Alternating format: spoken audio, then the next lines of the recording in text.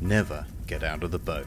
Hello, my name is Will, and welcome to Exploding Helicopter, the only podcast in the world that likes to see helicopters destroyed with extreme prejudice.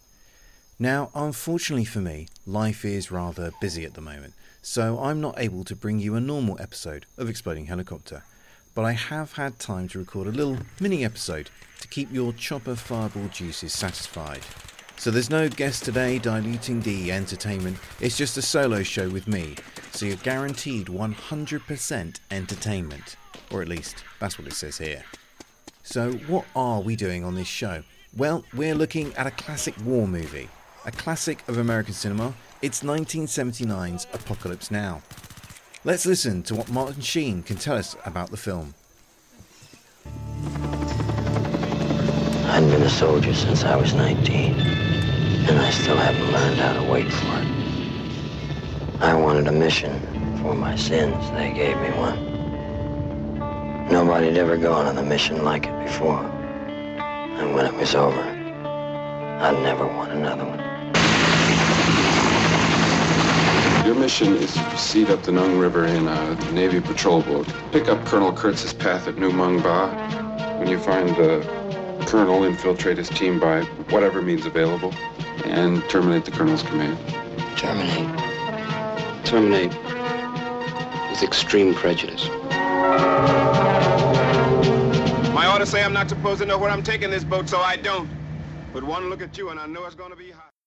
Travel the world, meet interesting people, kill them. So goes the unofficial army recruitment slogan, which tries to suggest that the military is little more than a glorified holiday, albeit with a little light homicide thrown in. In fact, there are striking parallels between serving in the army and taking a package holiday, with both your travel, accommodation and catering needs are all taken care of, and the citizens of the country you're visiting are never keen to see you. Skeptics might point out that most holidays don't require you to risk potentially fatal violence. All I can say is, those skeptics clearly weren't on some of the lads' holidays I used to go on. In many ways, it makes more sense to view Apocalypse Now in terms of a particularly indifferent package holiday. The plot sees Army officer Martin Sheen offered a mission, or mini-break holiday, by some slippery top brass types.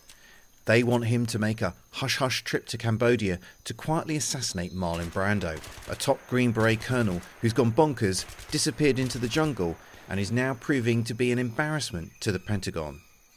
Bored of his budget hotel room in Saigon, Sheen accepts the offer, especially as the trip to Cambodia involves a relaxing river cruise. Unfortunately, his travel companions prove to be either naive or highly strung, and Martin soon finds himself holed up in the boat's cabin, getting wasted on the minibar.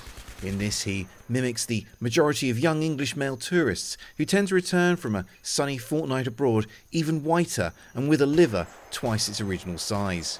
Knocking back straight whiskies, Sheen misses numerous opportunities for surfing, water skiing and pedalo larks along the river.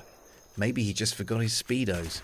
Still, he does get to enjoy some of the nightlife, including a strip show and a rather vivid firework display which, featuring live ammunition, shows shockingly lax regard for health and safety legislation. And you know that thing about places never looking quite as good as in the brochure? Well, it's the same story here.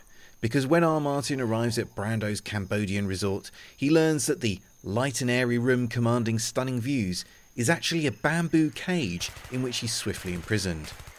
And instead of those nice little potted palm plants you often find in sunny resorts, there's an assortment of severed heads littering the camp.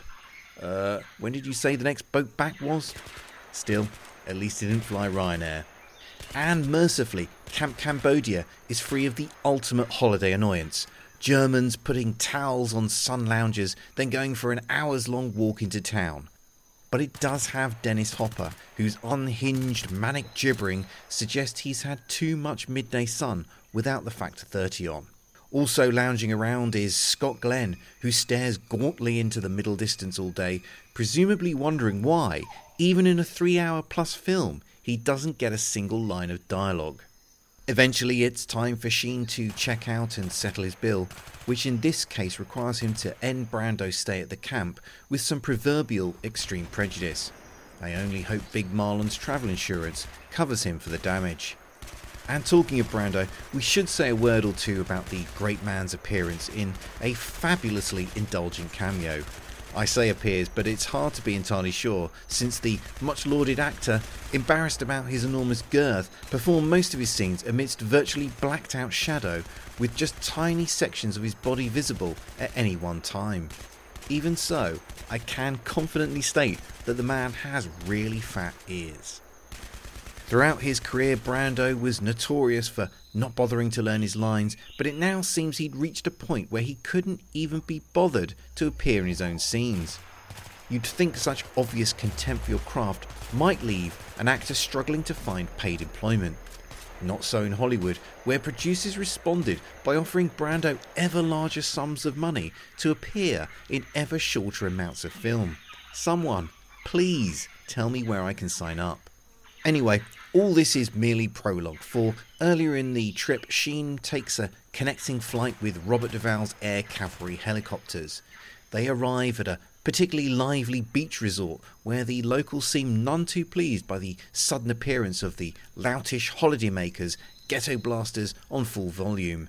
As one helicopter lands to evacuate some wounded tourists, an irate local runs up and throws a grenade-containing hat. The soldiers dive for cover, and vavoom, one stationary chopper fireball. We get a lovely aerial view of the entire sequence, affording a bird's eye view of bystanders realising the helicopter's about to explode, scattering hither and thither. As the chopper is consumed with flame, the rotor blades continue to turn, which is always a nice touch. Over the years there have been many Vietnam films, but this is, to our knowledge, the earliest known Vietnam-related exploding helicopter. And it's certainly the only helicopter that's been destroyed by an exploding hat. Well, that pretty much wraps up our review of Apocalypse Now. So we're going to take a quick break, after which I'm going to come back and close out the show. Hey guys, this is JD from the In Session Film Podcast. Every week on our show, you can join my co-host Brendan and I as we review the latest films that's out in theaters. It also inspires us to discuss a top 3 list of some sort, and we have a lot of other fun movie discussions as well. It's always a blast. And we also have a show on Fridays called our Extra Film Podcast. This is a show that gives us the space to talk about the latest indies and art films and other classics that we normally just don't get to talk about on our main show. You can find our podcast on iTunes, Stitcher Radio, SoundCloud, TuneIn Radio, Player FM, and more. In fact, you can just see everything about us, including our social medias, at InSessionFilm.com. So join us every week. We'd absolutely love to have you.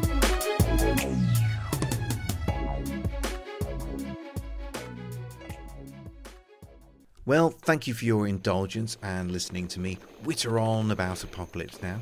If you like what we do, then please give us a retweet, a like on Facebook, or leave us a review on iTunes. Just help spread the word about what we do.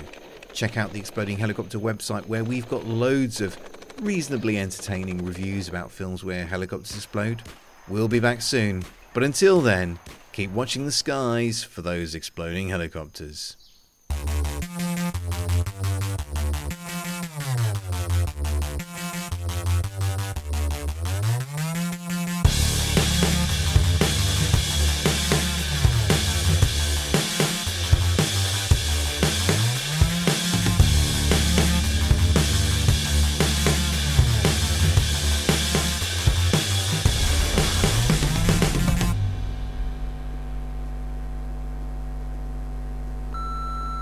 This podcast is a proud member of the Lamb Podcasting Network. Find the network at largeassmovieblogs.com.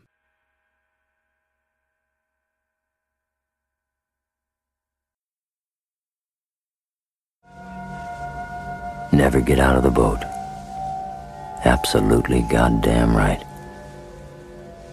Unless you were going all the way.